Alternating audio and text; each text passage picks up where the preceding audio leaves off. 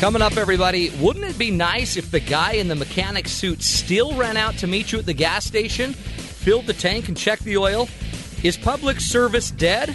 I guess it depends on the question, what service have you done lately? We're talking about that next on The Matt Townsend Show.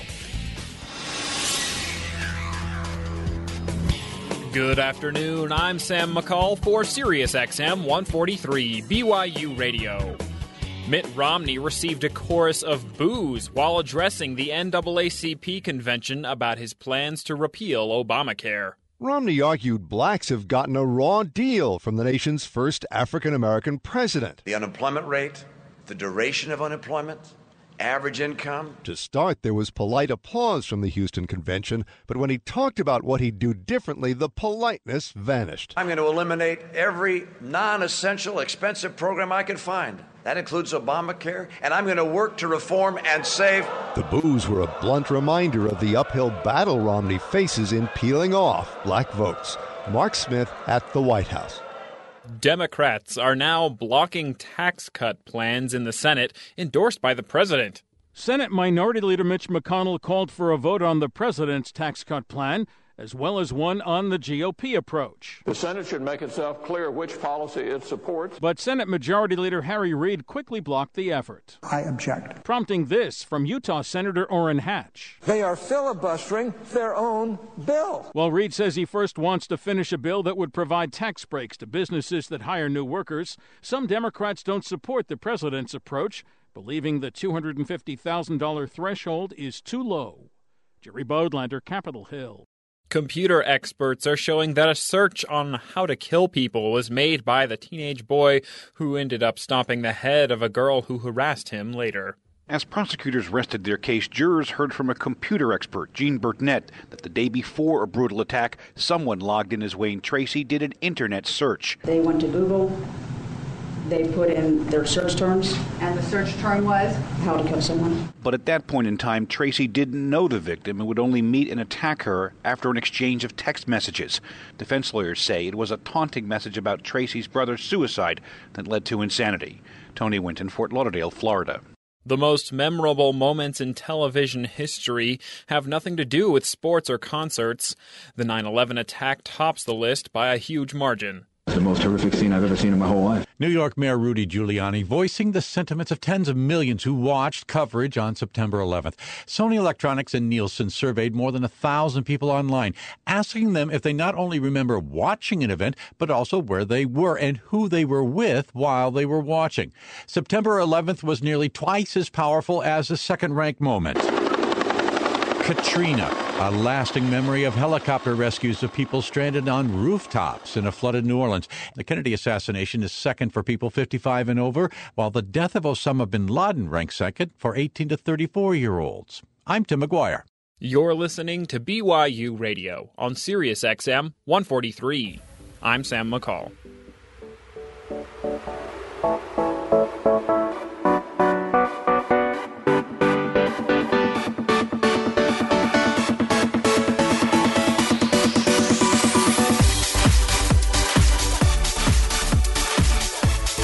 Good afternoon, everybody. Welcome to the Matt Townsend Show. I am your host, Dr. Matt Townsend. Yes! Your relationship coach, your guide on the side. We do what we can every day on this show to help you and your loved ones grow healthy, happy lives, healthy, happy relationships. Welcome to the program, everybody. We got a doozy for you. If you've ever been sitting there, if you remember the old days, you know, you'd pull up your car into the gas station, bing, bing, you'd hear the bing, bing, and some really great person would run out as fast as they could and start washing your windows. Now, this actually happened to me where I went to small town Utah, pulled up, and it was the weirdest thing because, you know, I grew up and that's what you do. The people would run to your car, they'd wash your windows, they'd check your oil. Those were the days, right? They'd fill your car up with gas. So I'm driving through old school Utah, pull up into some little gas station, you know, not sure what I'm going to be charged here because I'm in the middle of nowhere. And I hear, right when I pull up, I just see these people opening the door and running out to my car. And I'm like, oh boy, what's going on? A robbery? Somebody robbing this store and trying to get away? Am I going to be carjacked? And they just look at me like, what can I get you? they said. What? I said, how can I help you? Well, I'm here to get some gas. Well, what kind of gas would you like? How much would you like? What, and I had to I could not believe it. They were actually serving me. It was the weirdest thing. I don't have to get out and go in and beg them to hit my pump and let's go. Come on, can you hit pump 4? We're not moving there. So it blew my mind. All of a sudden, out of nowhere, someone's serving again. They're doing my windows, and they're doing it without even me running over a little thing that goes bing, bing. What is the deal? It threw me back. Now, it drives me crazy because should I be so weirded out by somebody just trying to offer really good customer service? Then I was sure when I see how much per gallon I'm going to pay, I knew I'd have to pay for it then, right? You got to pay for that service. Lo and behold, not too expensive, not more expensive than, the place on the corner.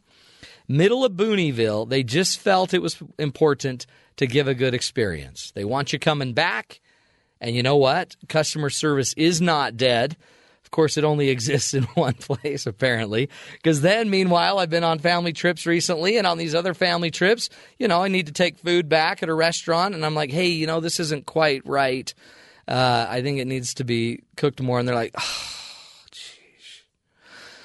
Okay. Sorry. We'll do it again. And I just felt like, well, I don't want to put you out. I don't want you to feel bad. I don't want to create problems for you. Customer service. Is it out there? Do you feel like customer service is dead? And not just customer service. Do you feel like as a culture, as a society, as a group of people, are we better at serving others or are we getting worse? Think about your own life. Think about your own kids. If you drop something in the middle of the floor, would all of your children dive to pick it up to help you out, to serve you? Or would it be like, ugh, really? Who's going to get it this time? Service. That's what we're talking about on the show today. Does it exist? Customer service, not just customer service, community service. Are you out there serving your community? And we're going to bring it right back down into our relationships and right back to you. Are you a person who serves the other? Are you a person who gives and lifts the heart of another? According to dictionary.com, service is defined as an act of helpful activity to help or aid another. Would you consider yourself somebody who is service-oriented? That is the topic of the show. We're going to be bringing on an expert who wrote a book called Serves You Right. And her name is Susan Brooks, wonderful woman who really understands this inside and out. She's going to give us her take on every level of service, from community, world service, all the way down to you personally in your most intimate and loving relationships. Service 101. That's on the show today here with Matt Townsend. Now, we hear a lot of things, right, about are we better off or are we worse off than we used to be? Is that a true idea? I want you to figure that out. One of our producers, Ben Wagner, went out to investigate if we're actually more selfish or less willing to give service than we once were.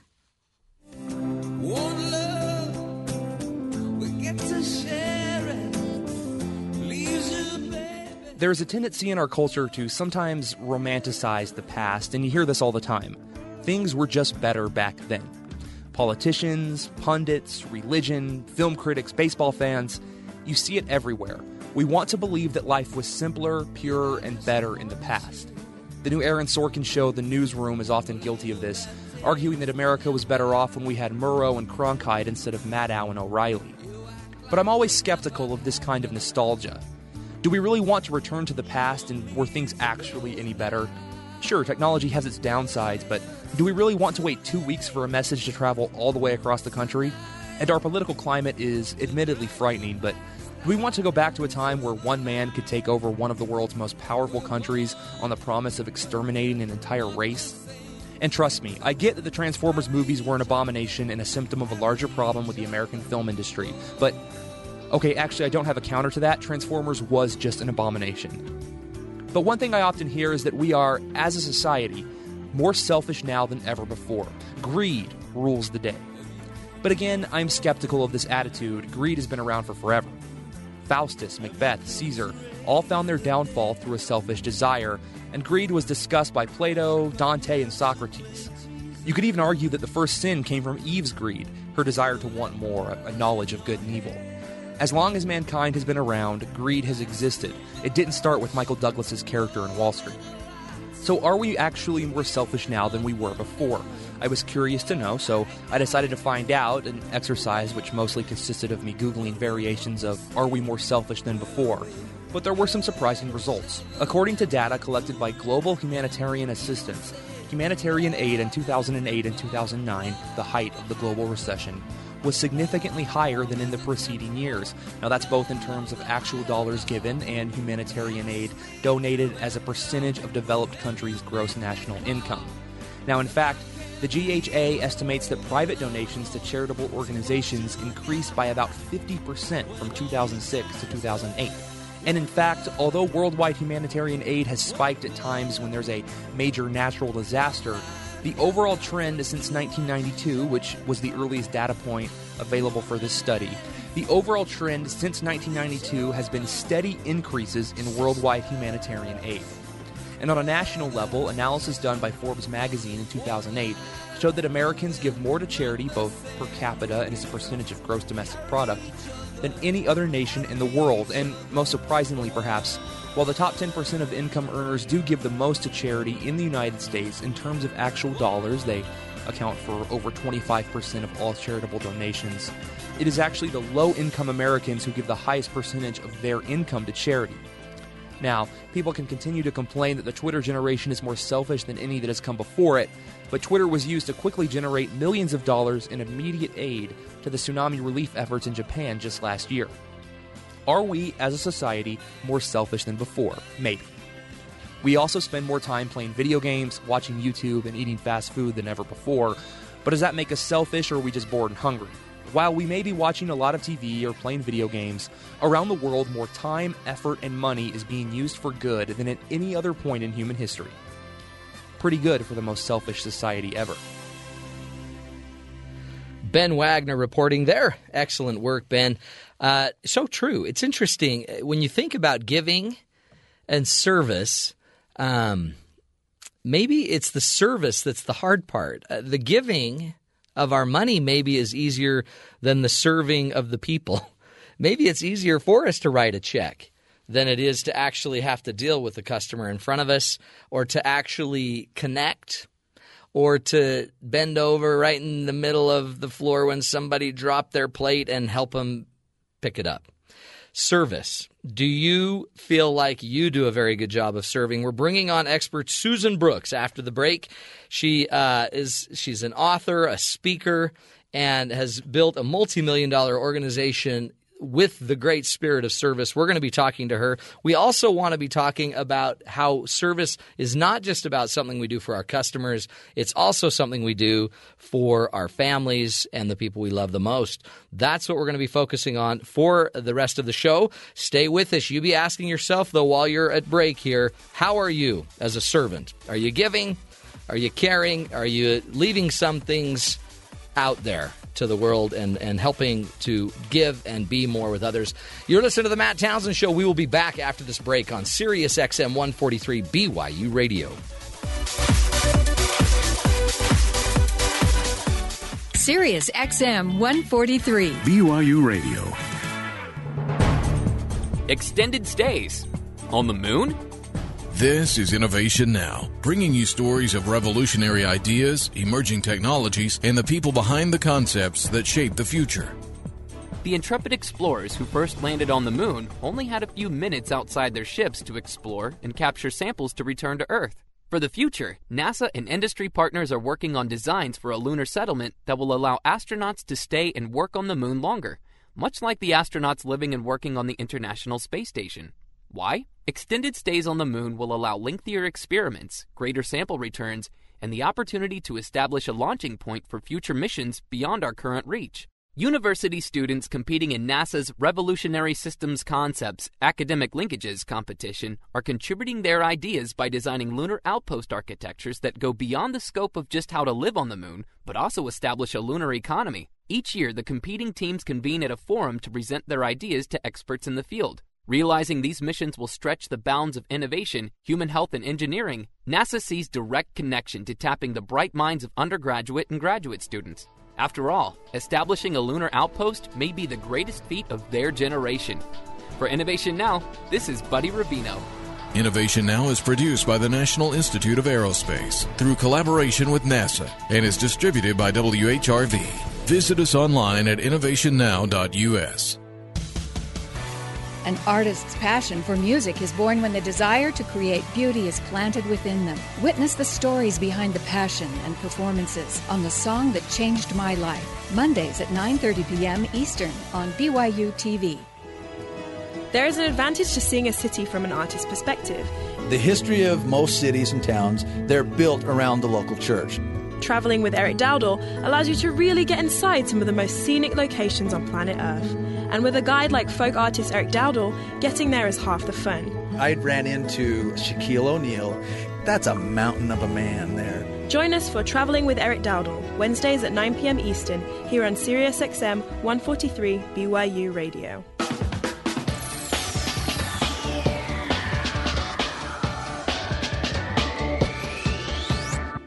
Welcome back, everybody, to the Matt Townsend Show. Today we're talking about service. Are you serving those around you? Are you receiving good service, customer service, all types of service?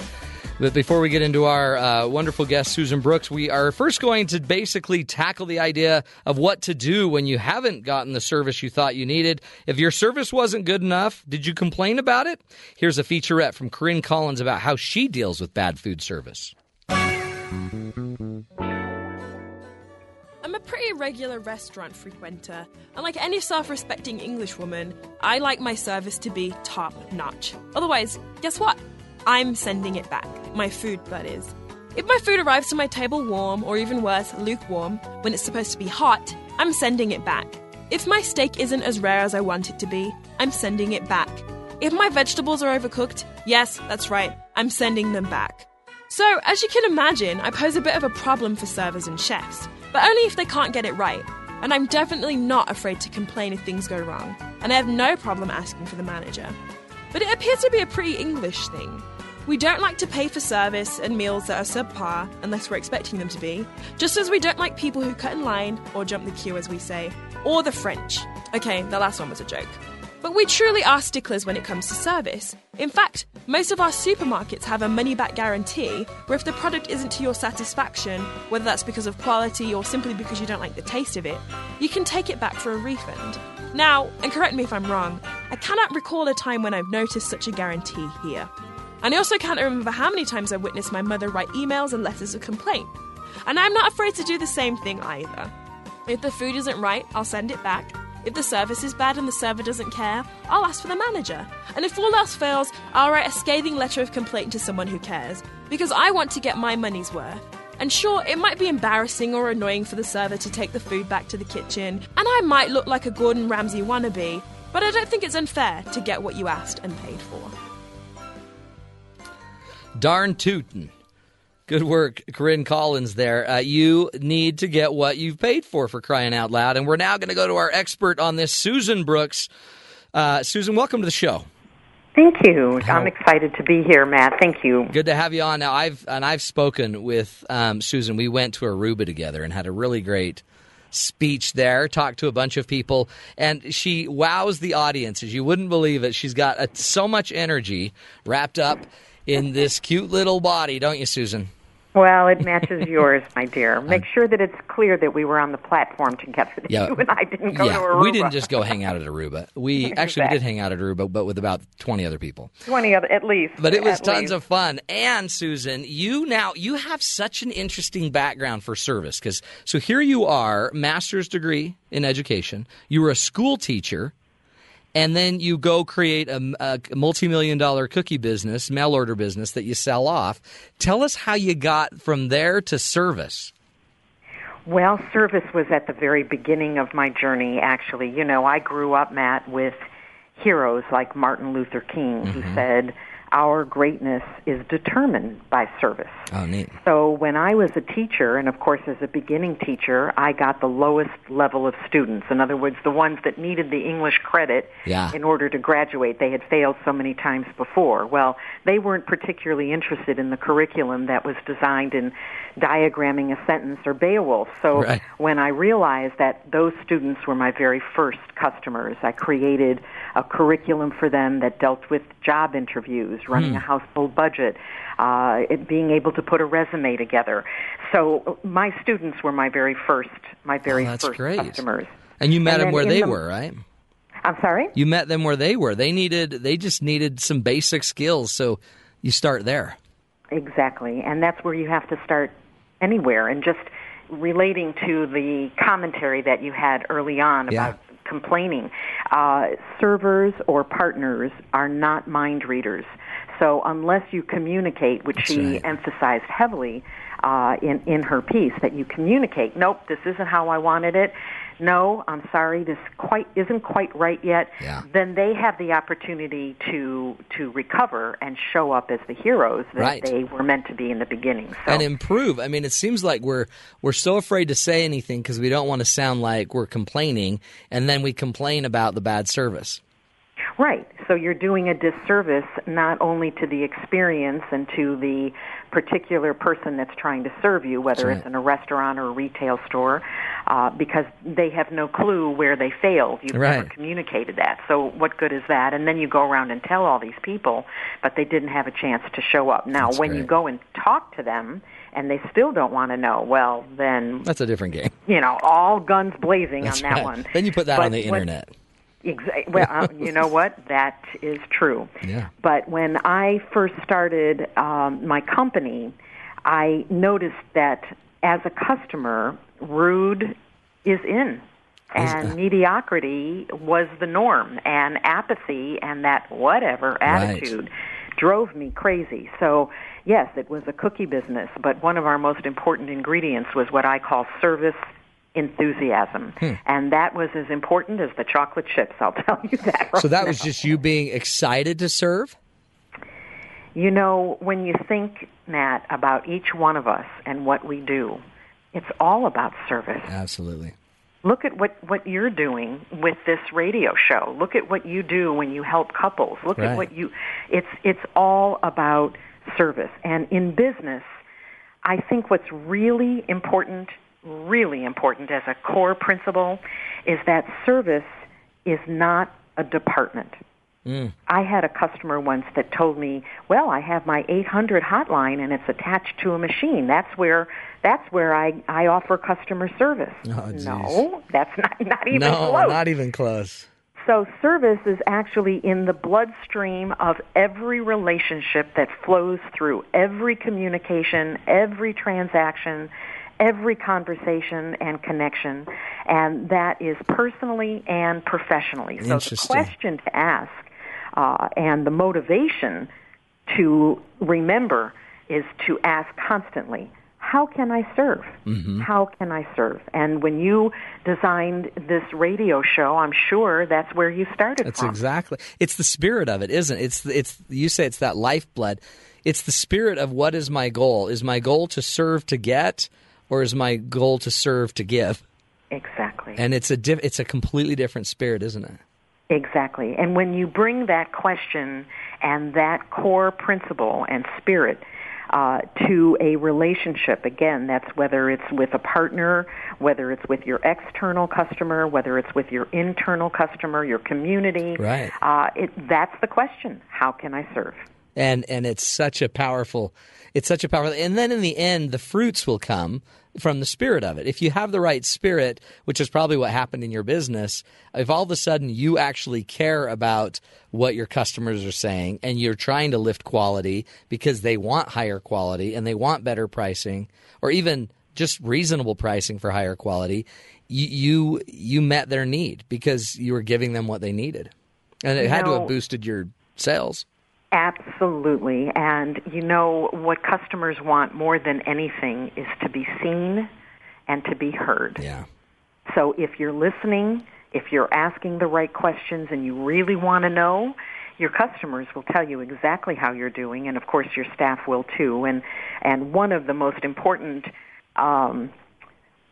exercises or processes that I suggest is seeing your business through your customer's eyes. Again, that's both the internal customer and the external, because they have an agenda, and their agendas are what you need to know in order to serve them. That's exactly right. They have the answer of what they need.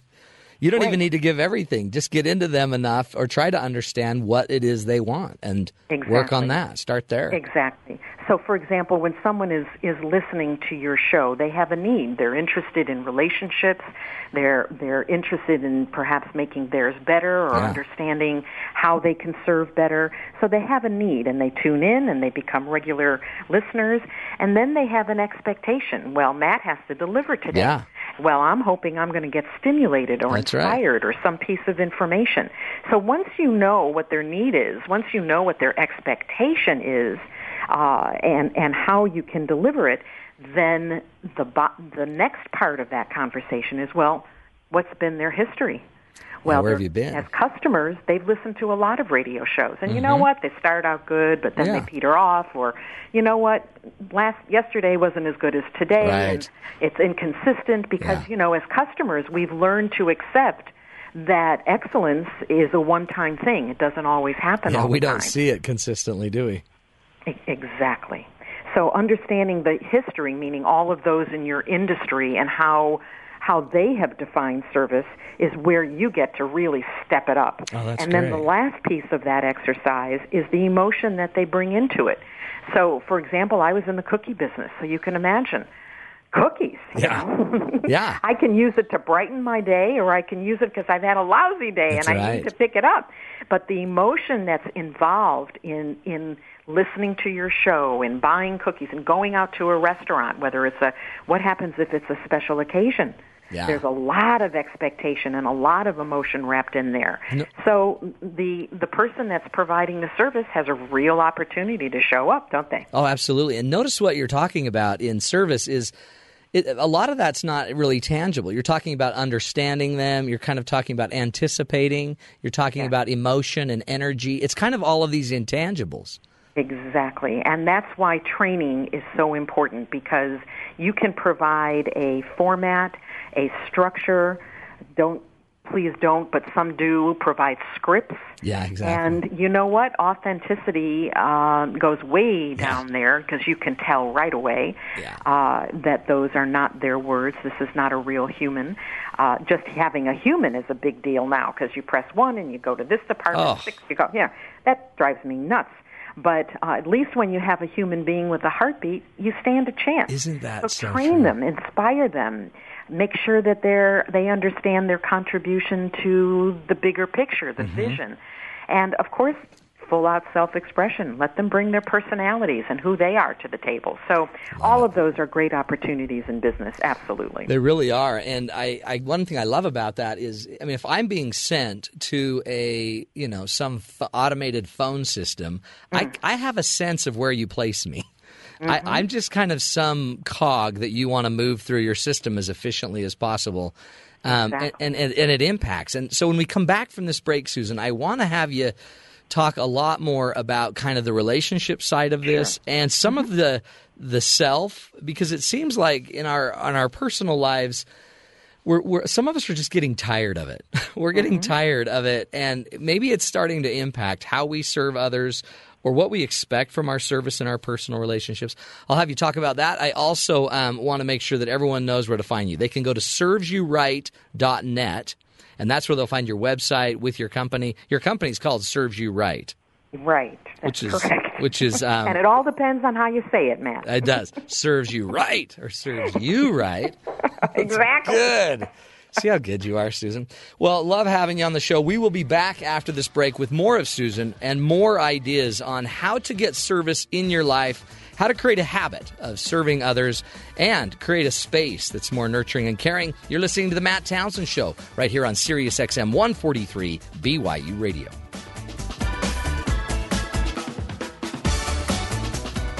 Sirius XM 143 BYU Radio.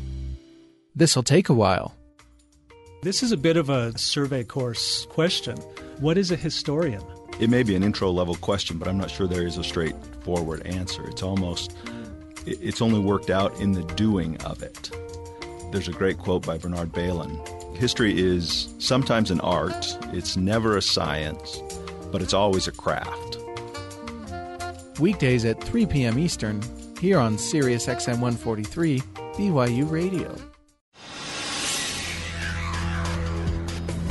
Good afternoon. I'm Sam McCall for SiriusXM 143 BYU Radio. The American trade deficit dropped last month, a good economic sign amid poor job creation numbers. The trade deficit, in a hopeful sign for economic growth, fell 3.8% in May as American companies sold more products in Europe and China, while cheaper oil lowered the amount spent on imports. The Commerce Department says exports rose 0.2%, reflecting stronger sales of telecommunications equipment and heavy machinery. At the same time, imports dropped 0.7% as America's foreign oil bill fell to the lowest level in 15 months. The narrower trade gap puts less drag on the economy, allowing stronger growth. David Melendi, Washington. Syrian refugees are fleeing from the violence to Jordan by the thousands. Refugees from Syria are crowding Jordan's border towns and overflowing from makeshift camps, some living in cardboard-reinforced hovels and fields. About 140,000 refugees have fled to Jordan. The number is spiraling out of control, reaching more than 3,000 a week. It's a reflection of the escalating violence in Syria. Refugees tell of government forces taking everything they own and destroying their houses. Now Jordan's facing a humanitarian crisis, trying to help them without angering Syria. Mark Levy, Cairo. Newly released minutes show that Fed officials are worried they may have to do more to help stimulate economic recovery. That's the prospect that Congress and the president won't be able to head off tax hikes and across-the-board spending cuts due to hit at the end of the year. Some estimates suggest the damaging result could be to trim GDP by as much as 4%. And newly released minutes from the meeting of central bank officials in June show concern about the possibility that Europe's debt crisis will curb the nation's economic growth. Mark Hamrick, Washington. A U.S.-born but British-based billionaire's death is being investigated by police as suspicious. Investigators are conducting tests in a bid to shed light on the death of Eva Rousing, one of Britain's richest women, whose body was found in her West London home. Her husband, Hans Rousing, has been arrested in connection with her death, which police are treating as unexplained. U.S.-born Eva Rousing was a supporter of a variety of causes, while she and her husband have both waged a long battle against drug addiction. Hans Rousing is an heir to the Tetra Pak fortune his father built as a globally successful manufacturer of laminated cardboard drink containers. Charles de Ledesma, London. You're listening to BYU Radio on SiriusXM 143. I'm Sam McCall.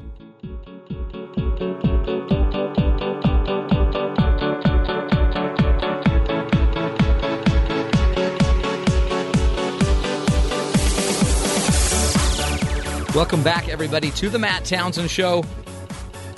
Today we're talking about service and instilling a character of service in your life. How do you take service back and get it in every part of your life? So if you're a business owner, how do you increase service? And service from the heart, I think, is really what we're talking about. How do you do it as a husband, as a friend, as a partner, as a child?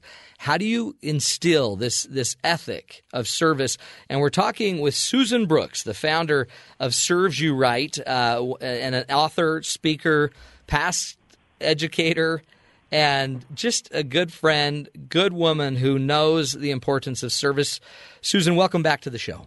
Thank you, Matt. I'm having a great time. Good. I'm so glad you're with us. And what I wanted to have you kind of talk about, so a lot of our listeners out there, I just kind of imagine some of them are just, they're a truck driver, or they're, just a mom running carpools, or a dad doing something. What would you say is the best way to get service back just into the very personal lives of just an everyday person? Not a business, not an organization, just your life. Again, whatever it is we're doing, each and every one of us, whatever choices we've made on our careers, on our partners, on our parenting, all of it, again, has service as the foundation of how we want to be in this world. Right. I mean, when we come from that position, then it defines itself as we move forward. So the first step, and the first person that we need to serve, and this is the hardest for women, is to serve yourself, and that's with a capital S, first. Right. And women have a really hard time doing that. But isn't that selfish, Susan? That sounds so selfish. Well, it sounds selfish because that's a perspective. That's the but history. When you think about it, if if you give and you take care of your partner and your children and your employees and your community and your church and you're giving all the time, then where are you getting that energy, that authenticity, that goodness restored if you're not taking care of yourself first? And literally, without getting too personal here, that is exactly what happened with me, and I created illness. I burned out because I didn't take a rest or I didn't eat properly. I was so busy serving others that I forgot about myself and ended up really having to take a time out. And because I love to serve. Sure. I mean, that's, my license plate says it. My life says it. You know, I live to serve, and I love to serve. But as my grandmother taught me early on, after me, Susan, you come first.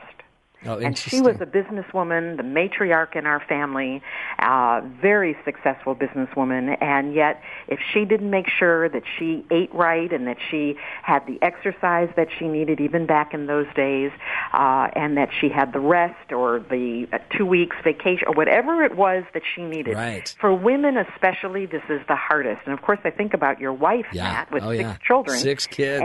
And me. And you. That's 7 kids. Job right Tell me there. about it. I hear about it every night. Women have a hard time, especially men do too. Yeah. But making sure that, you know, if it's a truck driver and he's already been or she has been driving for 14 hours on the road and yet there's a deadline, you need to get there by a certain time. It's not going to do anybody any good if, heavens forbid, there's an accident or you fall asleep at the wheel. It's worth it to take some me time in there. Right. And absolutely, whether that's a cat nap or whether that's going for a woman many times for a mani-pedi, or just going out into nature for 30 minutes and just taking a break and saying, you know what, kids, I'll be right back. You know, point someone to be in charge, but I need a break. And not wait till that point, but just say, every morning I meditate, every morning I pray, every morning Mommy is not here until this hour. You know, you train people on how you want to be treated. Well, that's Mother Teresa, right? Mother Teresa said, I can't remember the exact quote, it was like, in order to keep the lamp burning, you have to put oil in it. There it is.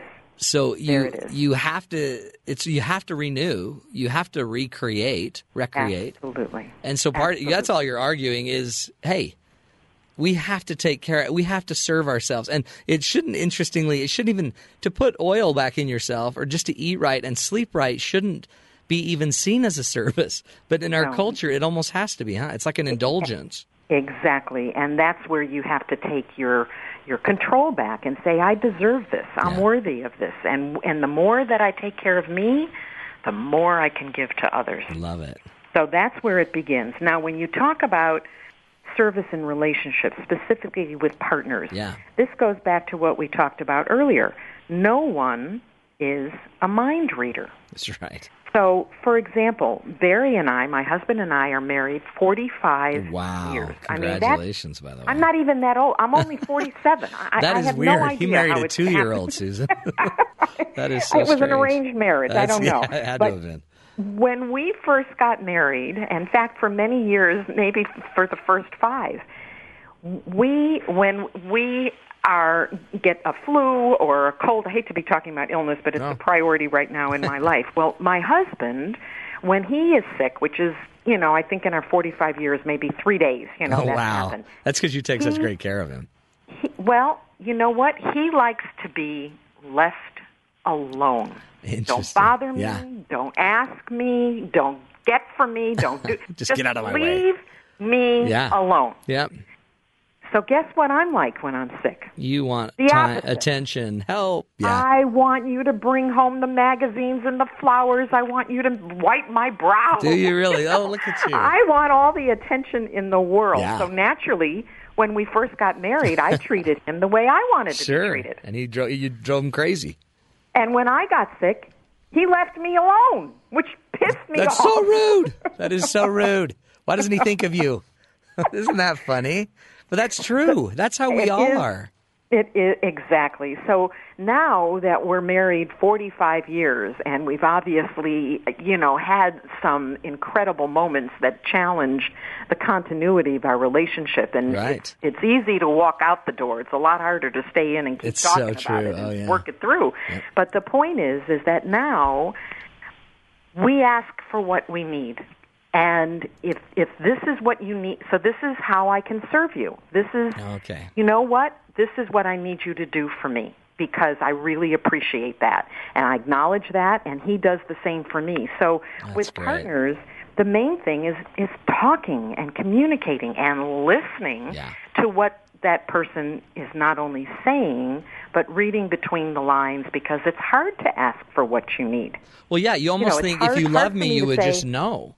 Well, come on, Susan. I've been married to you for 45 years. Exactly. And I'll give you another perfect example. He is a teaser. He loves to tease. I hate teasing. I find that annoying, really annoying. So the other day, we're getting ready to go see our grandchildren, and Barry comes over, and he does that thing, where you point to something, like something on your shirt, and I look down, and he hits my nose. Uh-huh. Matt. Did he stir the hive? It was not a pretty picture. Hi-ya! Did you go off on him, Susan? And he just couldn't. He said, "I can't believe you're reacting that way. I'm being playful. Can't believe let go of it already." Well, you know what? Isn't that interesting? It was a trust violation. Yeah, he should have known.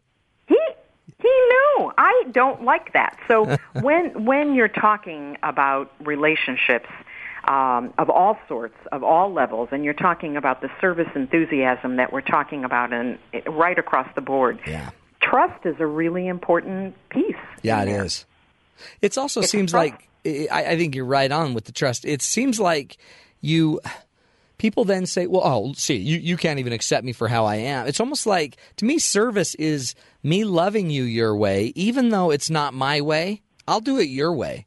There it is, Matt. Versus somebody thinking, well, you should just learn to let me poke you in the nose. Like, what's your problem? Well, I mean, he could have gone there, but service is, again, I guess, the spirit that exists in between us that says, I am here to serve you and make your life better.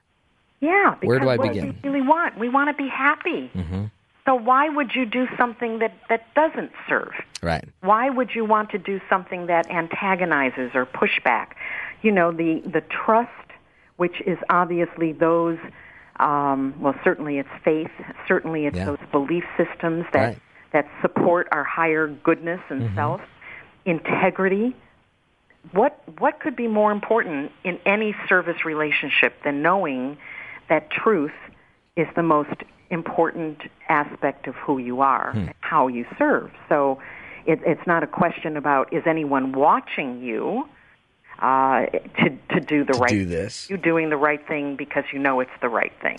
Well, and then there's your trust. And then all of a sudden you've created this intangible economy between us where now I'm bought into you because I know you will honor me. Right. You will honor what you know about me, and I have a trust in that. And think of that as a competitive advantage in business, in marriage, in life, in relationships, is the mere fact that I know I can trust you to serve effectively. And it doesn't mean like that you're just going to kowtow and give me everything I want. You can still, I even think, because the best service ever sometimes is pushback. Absolutely. That's information. Yeah. And really what we're talking about is an invisible contract. I love it. Something that has an agreement of commitment. And there's that word that I'm sure you hear. It's back. It's so back. It's true. Commitment, the C word. Yeah.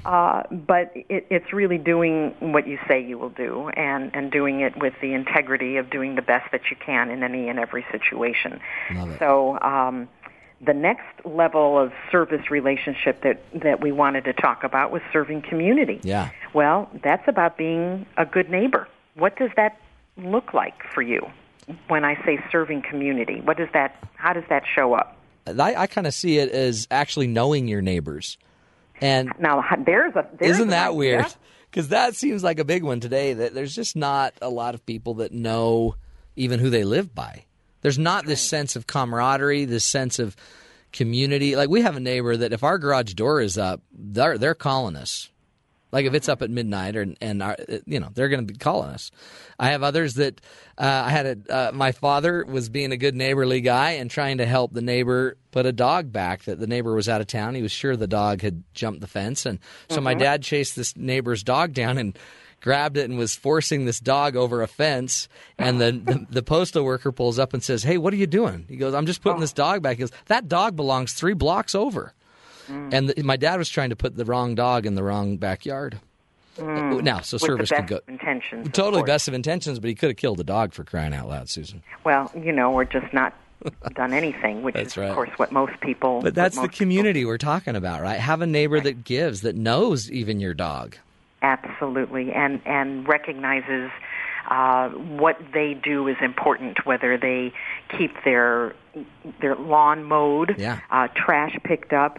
Safety is a really big issue, and obviously, that we volunteer when there are block parties or events that we how can I serve? That's like everywhere you go. I love that. That's the question. How can I serve?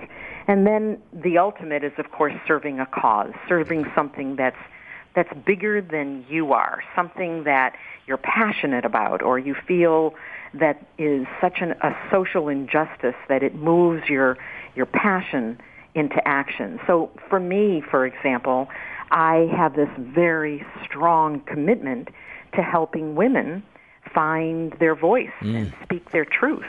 So I went all the way to China to serve young women because I had read that China has the highest suicide rate for women in the entire world.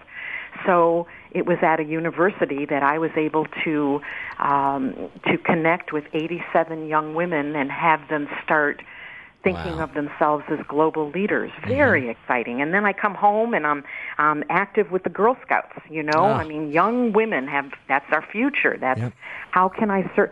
So it's whatever. Sometimes it's animals. Sometimes it's nature, our environment. We have a lot of issues that we can fix. Need fixing. Oh, absolutely. And more importantly, it's it's this spirit of you just simply saying, how can I serve? Where can I change the world? We can start with ourselves, we can start with our relationships, and we can eventually make a huge dent in a little part of the world. Absolutely. And if we all did that, the world would be a better place. Can you imagine?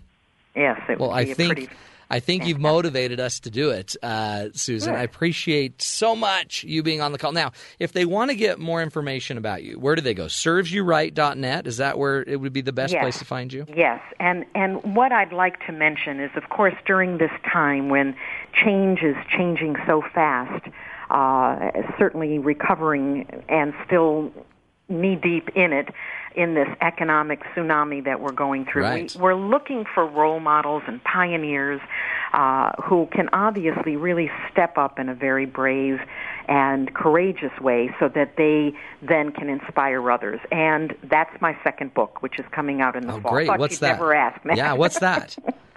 It's called Outrageous, Courageous, and Highly Contagious. Oh, excellent. And service enthusiasm, once again, is the foundation, but I have been blessed to attract about 25 people from around the world that are living large, and I tell their story and weave my own in between that, and hopefully inspire others to step it up in their lives. So pretty exciting, excellent. All good stuff. Susan Brooks, you are the best, a light in the world. Thank you so much for joining us.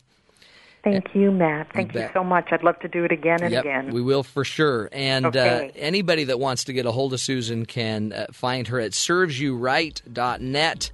Excellent, excellent human being and changing the world one person at a time. Go ask yourself, folks, how can I serve? You're listening to The Matt Townsend Show on Sirius XM 143 BYU Radio.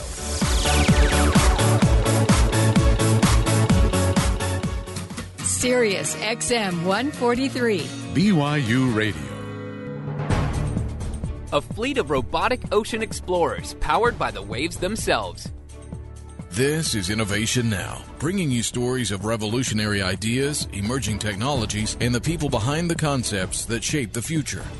NASA astronaut Ed Lu spent months on the International Space Station, where he got a good look at the vastness of Earth's oceans from high above. Now he sees them from a different angle.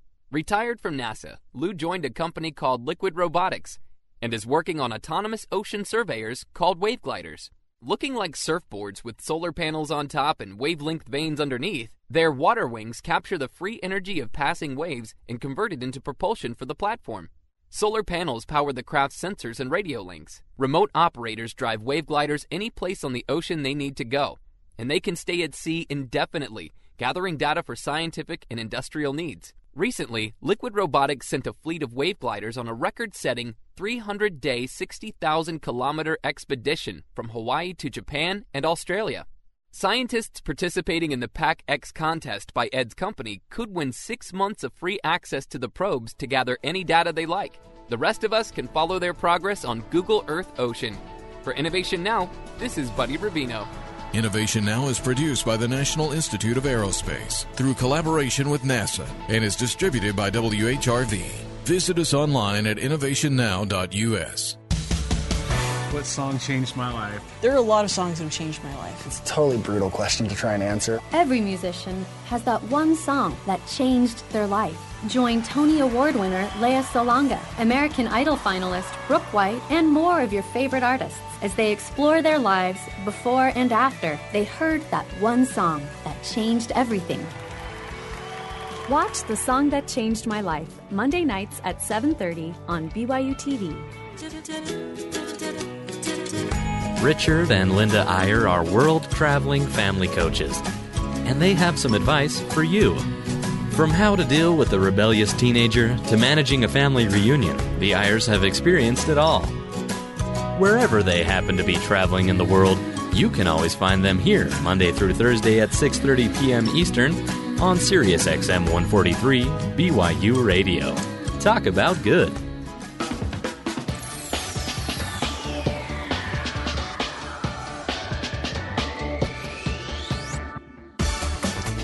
Welcome back, everybody, to the Matt Townsend Show. We're wrapping up the show today with this final segment, talking about service and how you get service into your lives. I just think there's so many things that get in the way that make it hard, I guess, for us to be able to serve. Just a lot of ways we think, what we think we can do, what we think we can't do. Now, at some point, we need to learn that we are simply human, right? And we don't have the time to do everything that's asked of us. Here's Tom Brinton helping us learn to say no.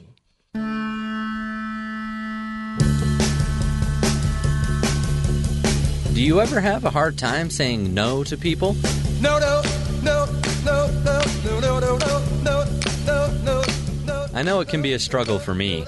I couldn't even say no to doing this feature on how to say no. Guess there's a reason it was assigned to me. The desire to be agreeable is very natural.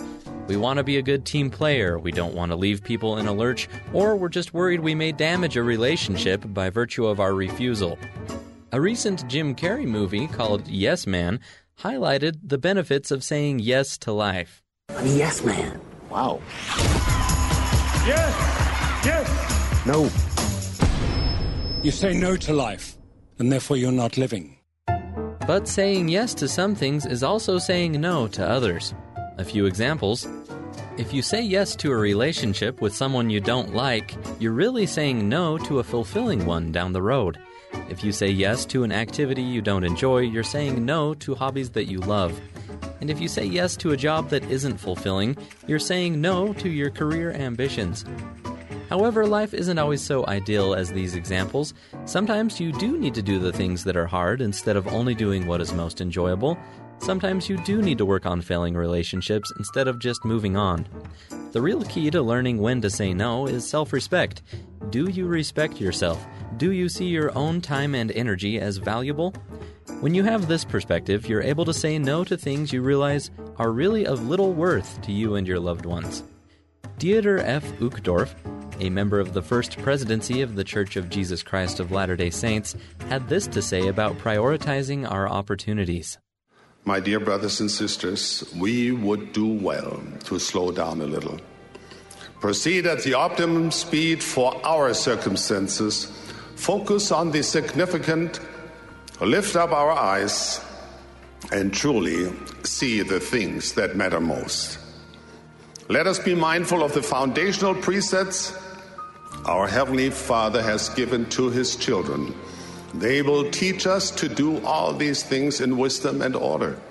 For it is not requisite that we should run faster than we have strength. Most difficult is saying no to good things to make room in life for the best things. But if you have a healthy self-respect and a solid idea of your personal and family goals, you can learn when to say yes and when it's best to just say no. Tom Brenton bringing us the good word there. Appreciate that. It's so true. There's so many things that are good to say yes to, and then there are so many things that we may be overlooking that are maybe even more important to say yes to. It's interesting. When you say yes to somebody, you're inherently going to be saying no to someone else.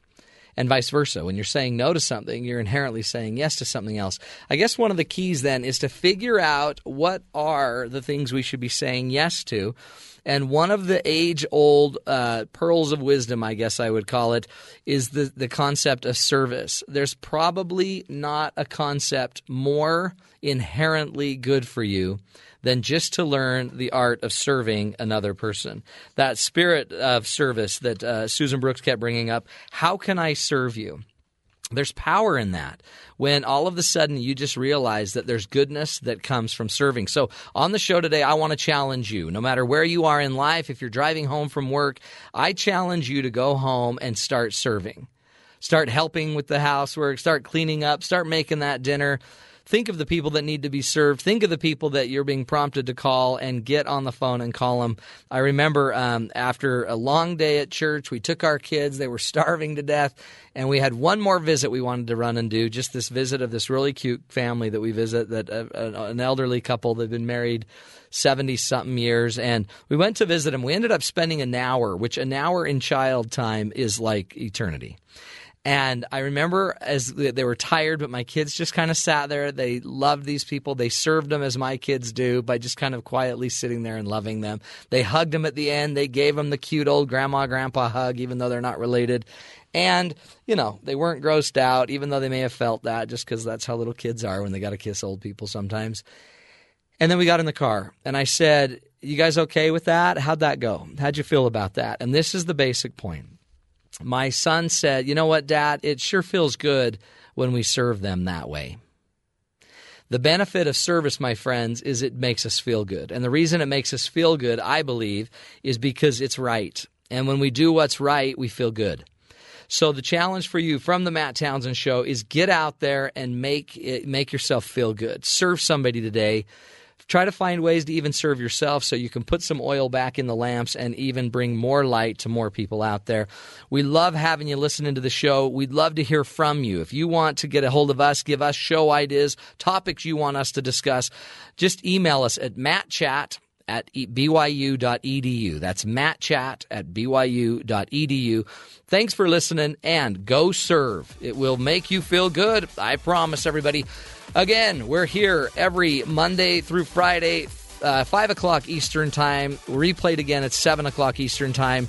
You're listening to The Matt Townsend Show. Hope to talk to you tomorrow right here on Sirius XM 143 BYU Radio.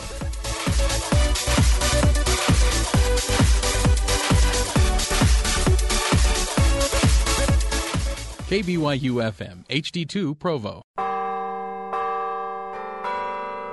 The following is a production of BYU Broadcasting in cooperation with the Brigham Young University Division of Continuing Education.